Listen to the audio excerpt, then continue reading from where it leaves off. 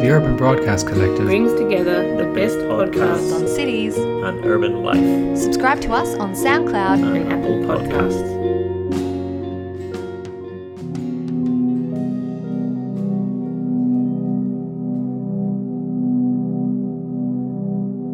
Okay, welcome everyone. You're listening to This Must Be the Place. This is Elizabeth Taylor, now of Monash University, and I'm sitting here today in, it's like a modern version of a library. Kathleen Symes, it's not even called a library, it's just a space in I think Carlton. there's something about learning centre. I don't. It's like library is daggy now. They use learning centre.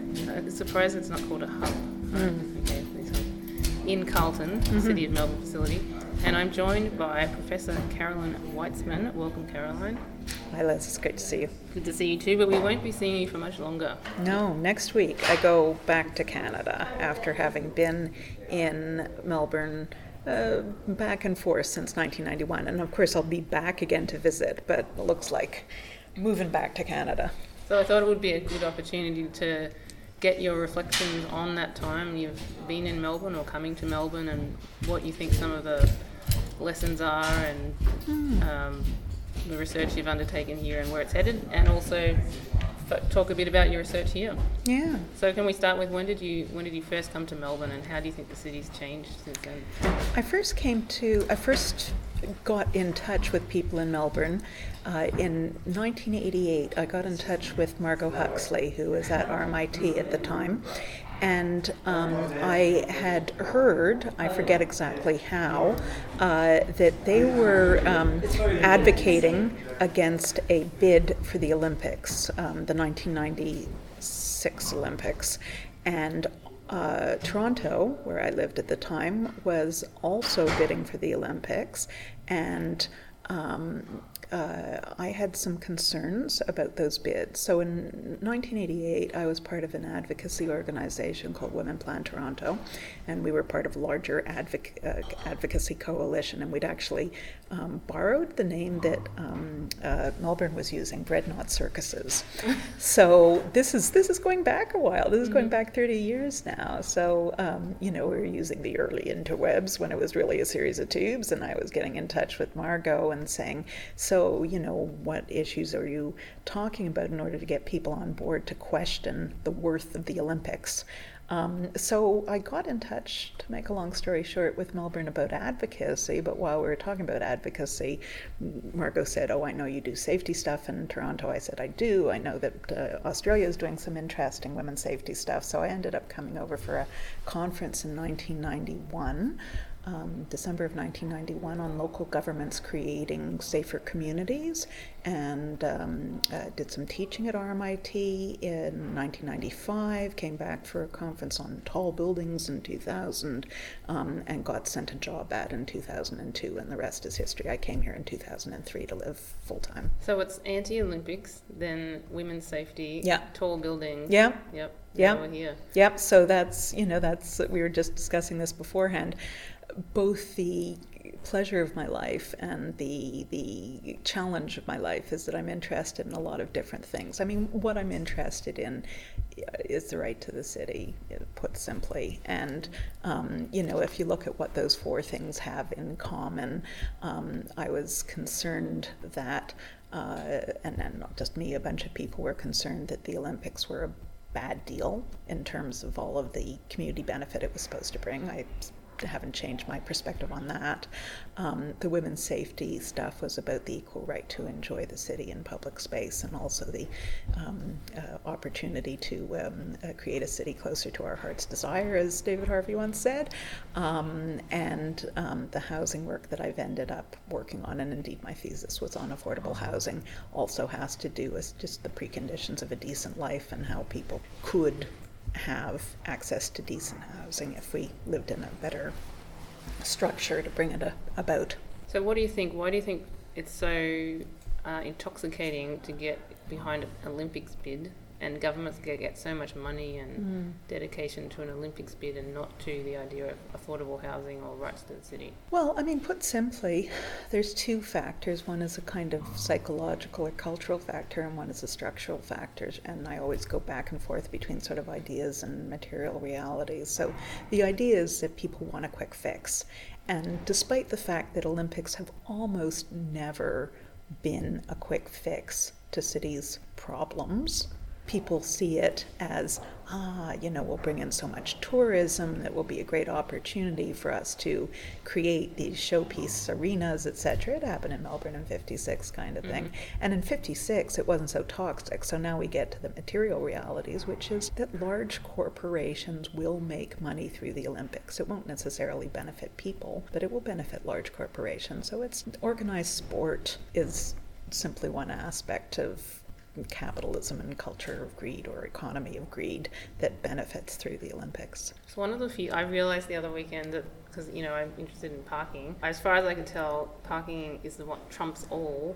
It's the topic dearest to the heart of most politicians, except I realised if you decided to take a football oval and put parking on it, I'm pretty sure I mentioned it to some people and they're like, stiffened up. It's like, not the footy. That would be, Godzilla versus the giant shark. That would be a clash of titans.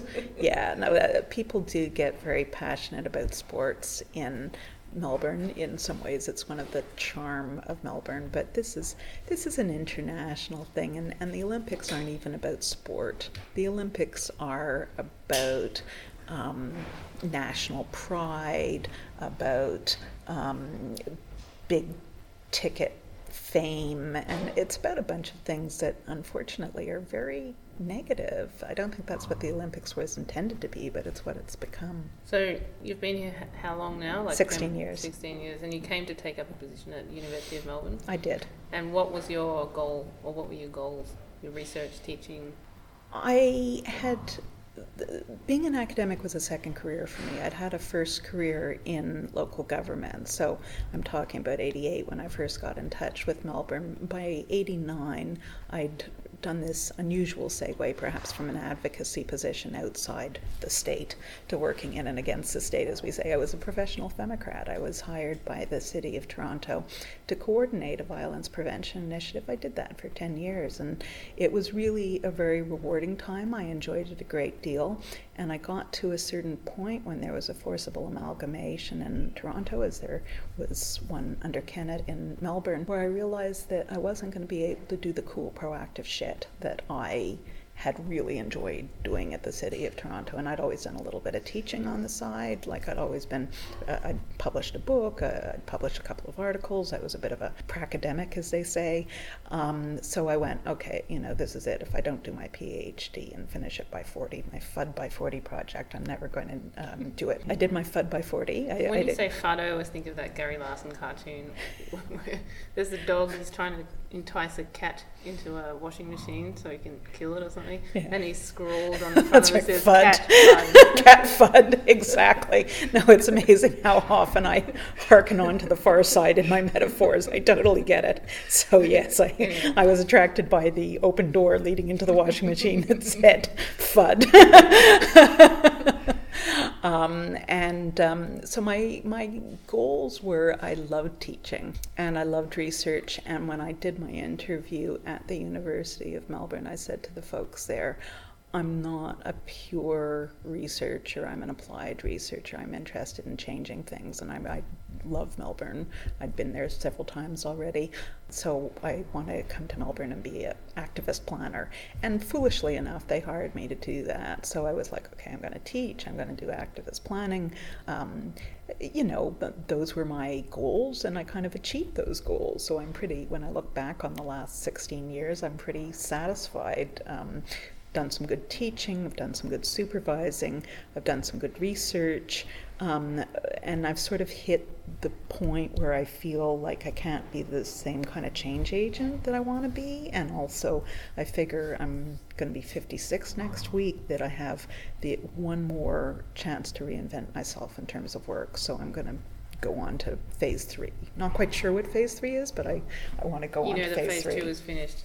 Yeah, I'm like I haven't been a serial monogamist in terms of my personal life. I've been married to the same guy for 35 years, but I've been a bit of a serial monogamist in terms of work. I had a very satisfying relationship with my first job for 10 years, needed to move on, had a very satisfying relationship with my next job for 16 years, need to move on kind of thing. But I think I have one more satisfying work relationship ahead of me.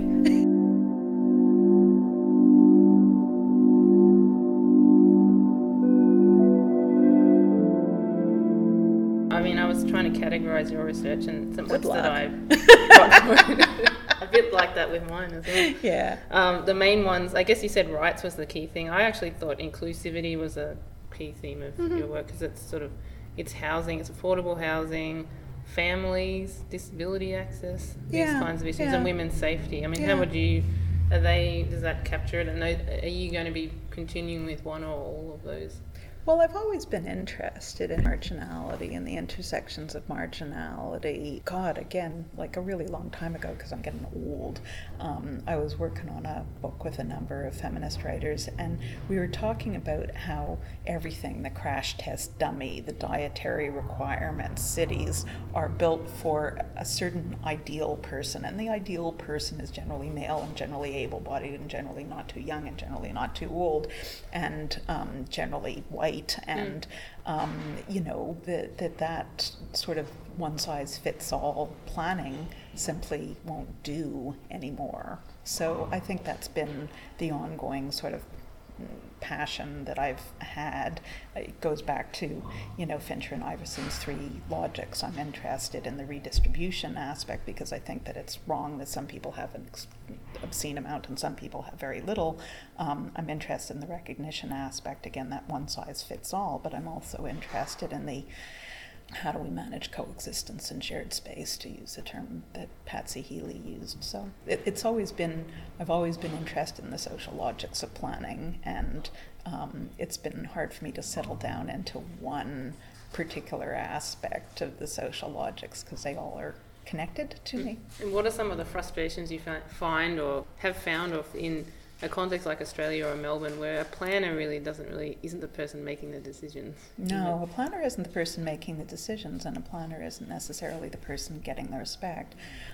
So I have found it frustrating to have this enormous number of idealistic, brilliant students and prepare them for a system that will not take advantage of their ideas and their passion. I think a lot of people go into urban planning from all kinds of backgrounds, from history backgrounds. I was a bit of a history background, from, you know, cartooning, from public health, from, you know, environmentalism, etc. And they go into urban planning because they're passionate about cities and they want to make cities better. And sometimes they just end up crossing T's and dotting I's, or spending a great deal of time, and then a politician just kind of goes paff and everything gets lost. And, you know, one of the things I always say in my first lectures is that planners in general don't make decisions. They advise people, and whether their advice is valued or not is another issue. And I think that there's overall a very disturbing movement away from expertise and away from factual evidence towards sort of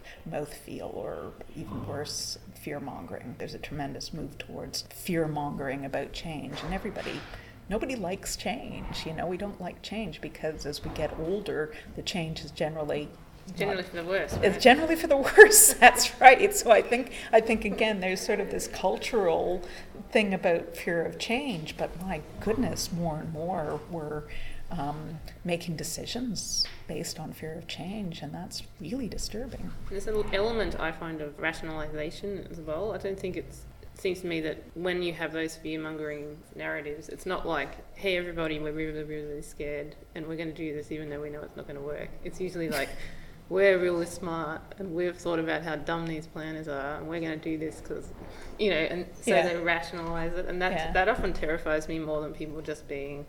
No, I mean, if they said they were fearful, at least you could engage with them, but it's more like immigration is the problem, taxes is the problem, loss of jobs is the problem kind of thing, and they never say, wow, you know, society's changed a great deal and it's going to have to change a little bit, and let's be on the front foot of it instead of on the back foot of it. I was going to ask you particularly about your work on affordable housing while you're here, but a while ago I remember you were involved in research with developers, housing developers in Melbourne, about what their perception was of, you know, how to what extent they could adapt different affordable housing models from other jurisdictions here. And I remember the interviews were often, the developers were saying, oh, that will never work here, or, you know, and then it was like, no, actually there's like 3 examples literally up the road, but they had such a surety of saying that would never work because I guess they never personally did it. Well, they're part of a global system and they're getting their ideas from elsewhere, just as governments are, etc. But I mean, just to give one little example, there's a launch housing project in the West now in Maribyrnong that's putting up modular housing on government land, in this case, a road allowance. That's happening all over the place, you know, so it's not like it is working here, the things that worked elsewhere. We just have to sort of respect that. But yes, there is a particular, one of the things that drives me mad about Australia, and it's not unusual, is this notion of I'm losing the word, but the specialness of Australia, the uniqueness of Australia. And it's not, I mean, every person's unique, every place is unique, sure, but Australia's not that unique. So yeah, there's a lot of, well, it worked here, but it would never work here kind of thing. And it's like, you know, dude, you live on a globe. It's just, I guess, a way of shutting down It's a way of shutting down a debate. So if you engage with developers or engage with government on basic, like, yes, I personally believe that everyone has the right to a home. Yes, I personally believe that there's an affordable housing crisis. Yes, I believe that we have a role to play. That's where you get a complete level of consensus. But when it comes to difficult choices like we're going to use this government land for nonprofit housing or non-speculative housing, that's really where it goes, oh, that would never work. So sorry, community land trusts never work here. So can we talk a bit more about where affordable housing work? What started it, and what, I mean, you're interested in housing from my summary, and this is me putting words in your mouth, but it's partly coming from the point of view that Australia's housing market, it's largely private oriented. We haven't had a major investment in direct supply of affordable housing. I guess there was that burst in the GFC, but essentially we're quite market oriented. Yep. And there's key groups that, you know, don't have their housing needs met in that system, and that ranges from people on a fixed income or a low income, people with a disability, and even people on on moderate incomes, or people with families that perhaps want to live. Yeah. And the fastest growing population of poor people are older women, and particularly older women who have not been in the paid workforce or not been in the paid workforce full time, and who for various reasons, divorce or their husband dying or whatever,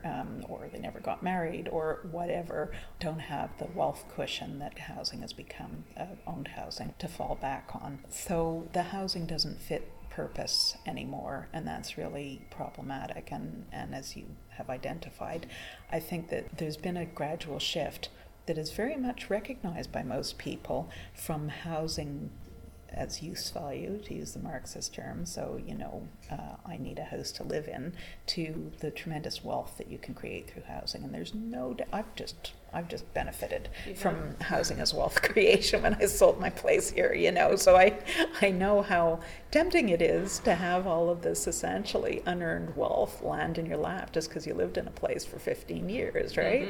And it's cool in a way if you're the individual beneficiary, and it's terrible if you can't get into that fucked up system, and it is not the way to meet a basic need. And we see this in Australia in education. You know, I move towards private education. We see it in healthcare. I move towards private healthcare. There's a problem when basic needs are monetized in that fashion. Because then you, I guess, take and amplify any existing kind of disparities, and you have housing as a financialization. Yeah. And I guess Australia, we have inherited this attitude that, you know, the home is special, but partly the way that's expressed is that we give all these tax exemptions and things that make it extra special for making money. Yeah, it's like the situation of renters and in general people who don't own housing is a low right situation, a low control situation. So we create a situation where people desperately want to get out of not owning homes, and they benefit tremendously through owning homes.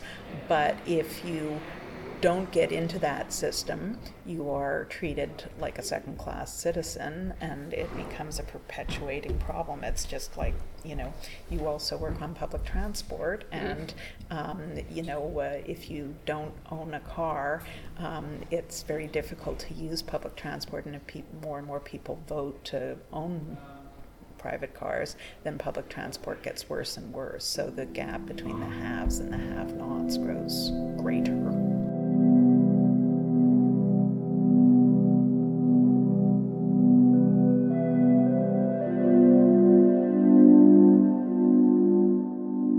Have you seen, in your time here working on housing, what ideas have you been involved in that maybe cut through or showed signs of change for the better?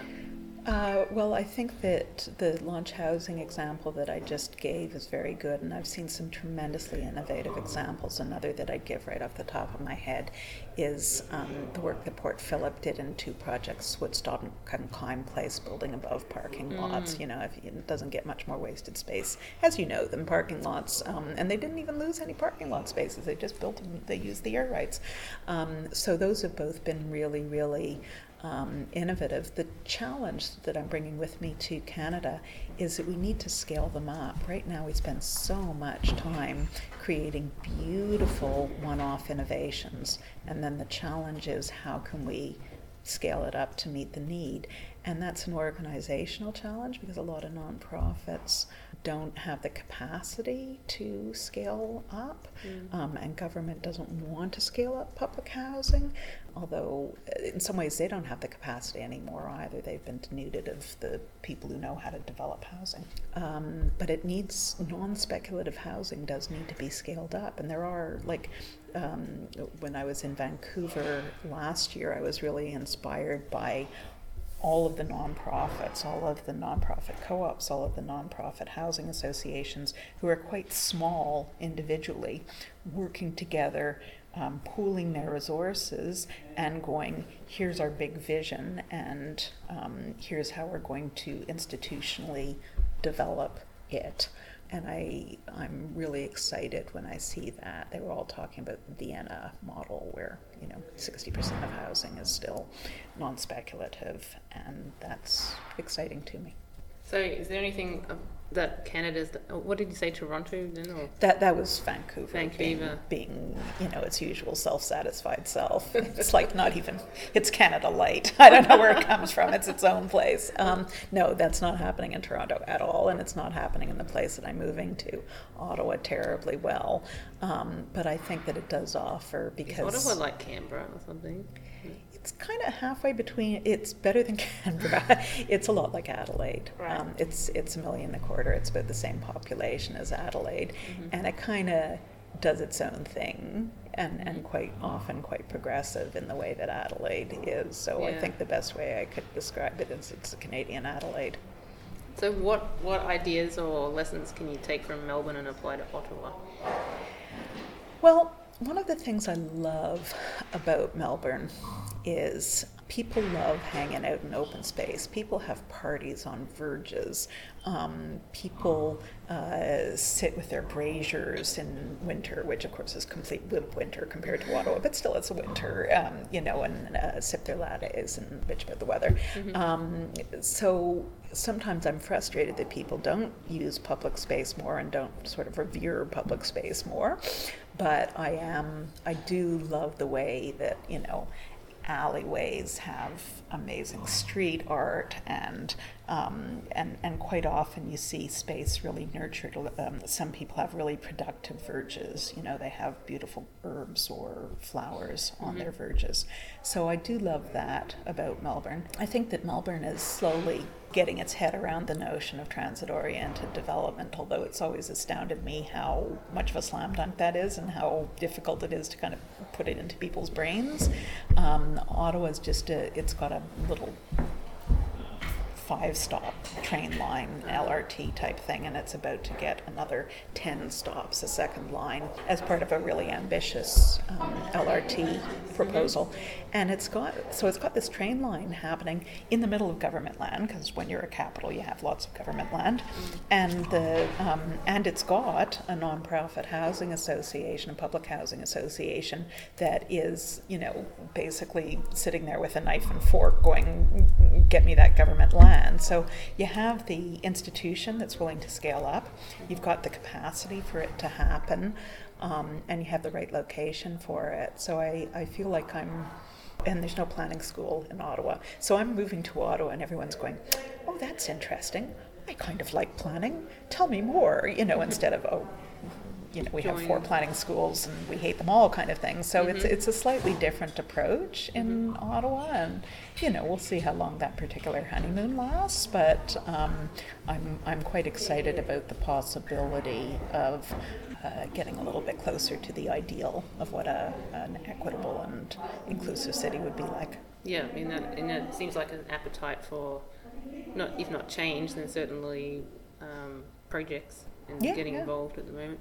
Given that, as you pointed out, Vancouver and Ottawa are so different and Melbourne's got its own dynamics, what role do you think, say, Australia's coming up to a federal election soon, what's the capacity of a federal government versus cities and local government now? Huge unmet capacity. So again, one of my frustrations about Australia is that the notion of urban policy is so associated with one particular political party.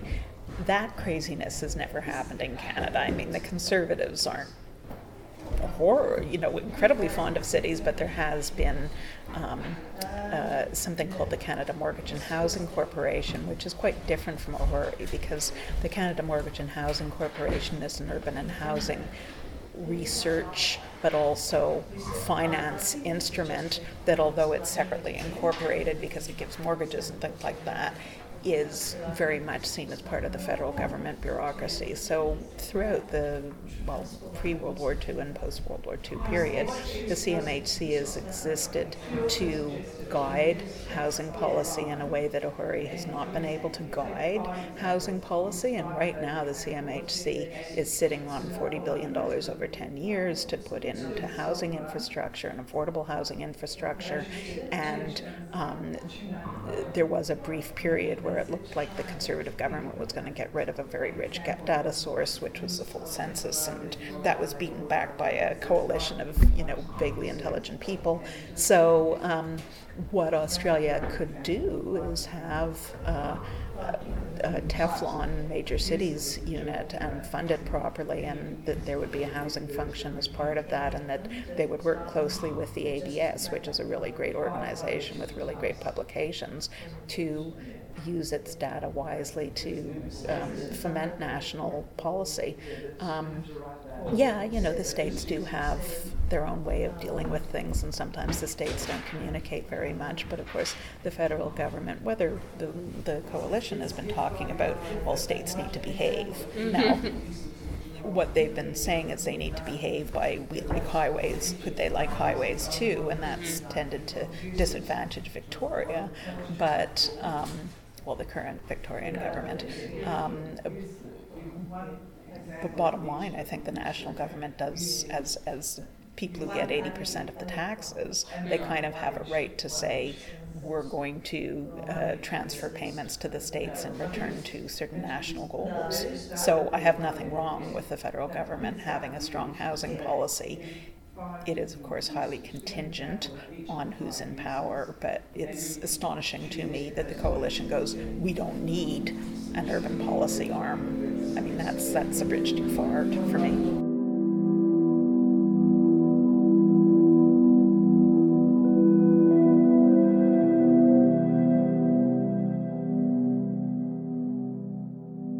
You taught into and dealt a lot with, I guess, was it called Getting to Yes? Getting the local community on board. And so beyond this, the government that represents us, but often not everybody on the ground is on board with things like affordable housing.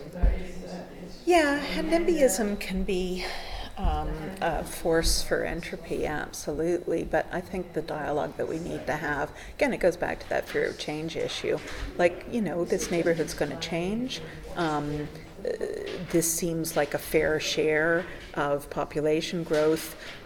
By some strange coincidence, the state government, which is in charge of planning, is also in charge of infrastructure provision. So here's the increased infrastructure you should expect to incorporate to meet the needs of a growing population. And then you have a dialogue about sort of what are particular infrastructure priorities, what are particular design priorities, what are particular heritage priorities as this inevitable growth occurs. But the notion that you can lock the gate is outrageous to me, and also the notion that there's so much emphasis in the third-party rights system of planning in Victoria to say no to particular developments as opposed to saying yes to a vision towards community and approving or at least reviewing developments according to that need. And what that scenario described, where the conversation about what infrastructure goes with growth, I think I've really noticed just how much. I think most people in Melbourne don't have much trust that growth is accompanied because they don't see it happening. Yeah, so. Exactly. I mean, the politicization, just to give one example, of public school provision, it's so much the loudest voices win. And in the other thing that the federal government's done that's so appalling over the last 20 years is privatize so much public education. So you can't even make a successful argument. X number of people are going to be moving in there, ergo you need Y schools, because people go, oh, they'll go to the private school, or oh, we'll expect the private school to do it. They'll go 30 kilometers because they have choice. Isn't that wonderful? Yeah. Even I would suggest that, in the work I've been doing on public transport in the outer suburbs, schools are often, they're doing the best in terms of matching growth to provision. Public transport is there's not even an agreement that it's something you necessarily need, let alone in any particular It's appalling. Way. And then I was speaking to someone last week who isn't at all involved in planning, who moved from Preston to Point Cook, had a kid, wanted a cheap place to live, that sort of thing. And she said it's almost like a joke, Point Cook Road. Like she gets up at 5 a.m. to get to work. When I say she gets up, of course she has a young kid, she gets up at 5 a.m. She leaves at 5 a.m. in order to go to work, because otherwise you get to the end of your little privatized spaghetti strap development and you hit Point Cook Road and it's impossible to get onto Point Cook Road. Yeah. It's just, it's gotten into the end stages of the absurd. Yeah. I was just looking at a survey thing today for someone that lived. It wasn't Point Cook, it was near there, and it said, like, how long do you spend getting to work? And we were like, we have to check this number. Does this make sense? It's like 140 minutes, I think it said. It was like, and I think that's from driving to the station or driving the whole way, I'm not sure. But Point Cook's not even, for people not from Melbourne, it's not even that far away. It's just not well connected. And it may be easier to get to work from Castlemaine or Bendigo or somewhere, several hundred kilometers or a couple of hundred kilometers away than it is to get from a place 20 kilometers away, because we have relied so much on roads and on cars to solve our transport issues. And that's just, I love Melbourne so much, but it's such a fucking absurd place, We didn't really even get to all your work on children and children's right to the city, and that's bound up in that. So it is. Cars work for some people, but for a child, it's not really. No. It is maybe absurd is the word. I've just finished reading Kafka this week, so I feel like I can use Kafka with impunity now. But I think that there is a slowly increasing understanding of good intensification, and I've seen that. It's not perfect, but in Collingwood, in Footscray, in a lot of what used to be seen as a middle ring of suburbs, now they're being seen in Preston. Even in Reservoir, the slowly expanding middle suburb, shall we say, now they're being seen as inner suburbs, and unfortunately that's been accompanied by huge housing price increases, and so the ability to take advantage of those wonderful streetscapes and those wonderful amenities and the wonderful infrastructure becomes more and more the purview of the limited few. Having said that, what is being created is truly beautiful and exciting, and I love the design scene. I love the architecture scene in Melbourne. It's a beautiful city. It's just, I'd love everyone to be able to benefit from that beautiful city, and I'm disturbed about people being priced out of that amenity. Anything else you'd like to add? One thing I've always loved about Melbourne is, and it's been true from the first time I was here, is there's so many people interested in urban planning. Now sometimes, as I've joked before, I'd rather say that I sell drugs near schools than say that I teach urban planning, because a lot of people have some very negative views about urban planning. Everyone's an expert. Yeah. Everyone's an expert, and that's actually cool. It's cool to sort of say, I'm an urban planner, and not have it fall with a thud, like, I'm an expert in, I don't know, let's think of it banana systems or something like that. I'd love to meet someone at a party that worked on bananas. But that's just me. I went to a party recently where the guys looked like, I did my PhD on brine shrimp, and I'm like, wow. Tell me more. And his wife is like, God, I hit the jackpot here. Somebody wants to listen to his stories. Yeah, brine shrimp is a really good metaphor.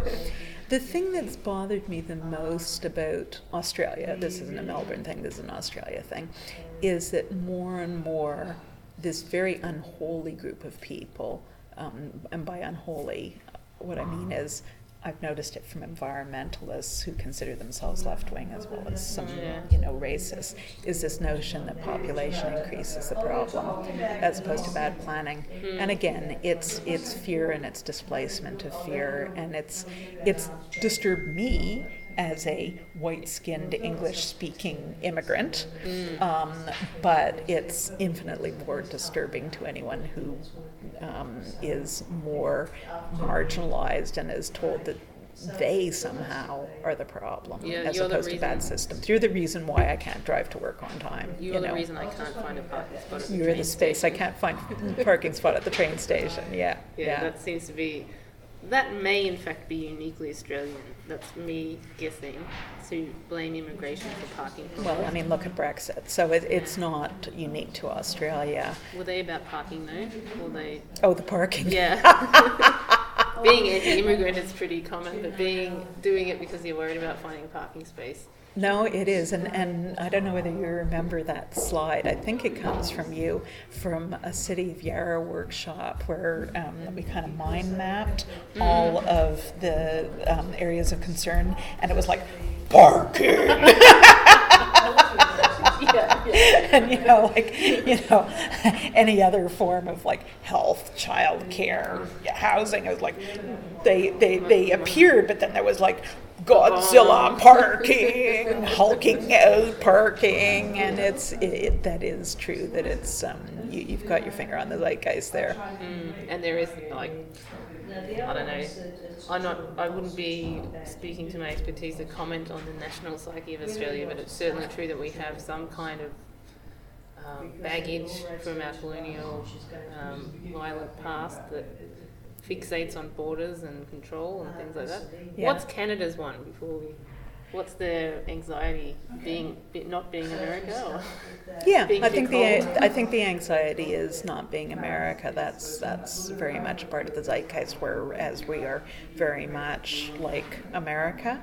I would agree with you that Australia, Japan, and the UK, all countries rather that I like a great deal, have problems associated with being islands, and that make them think that they're somehow separate and special, and they so much aren't. And the US has it even without being an island, so I don't know how the US got it, but there is this sense of exceptionalism. That's the word I was searching. That's the word we were searching for earlier. That is one of the least attractive qualities of Australia. Well, I'm sorry to make you wind up on a negative comment. I could edit it out if required. I'd like to thank you, Professor Carolyn Weizmann, for being a great colleague, and also being, I think one of the highlights of having you in Melbourne is how much you involve the the academy with practitioners as well, and getting conversation going. And well, thank you, Liz. It's always been a pleasure working with you, and I love the way that you mix your interest in the arts and culture with your interests in research, and I've always loved the way that works together. Thank you very much. Thanks to Caroline. You can find her in Ottawa after her farewell tomorrow. Indeed. Cheers.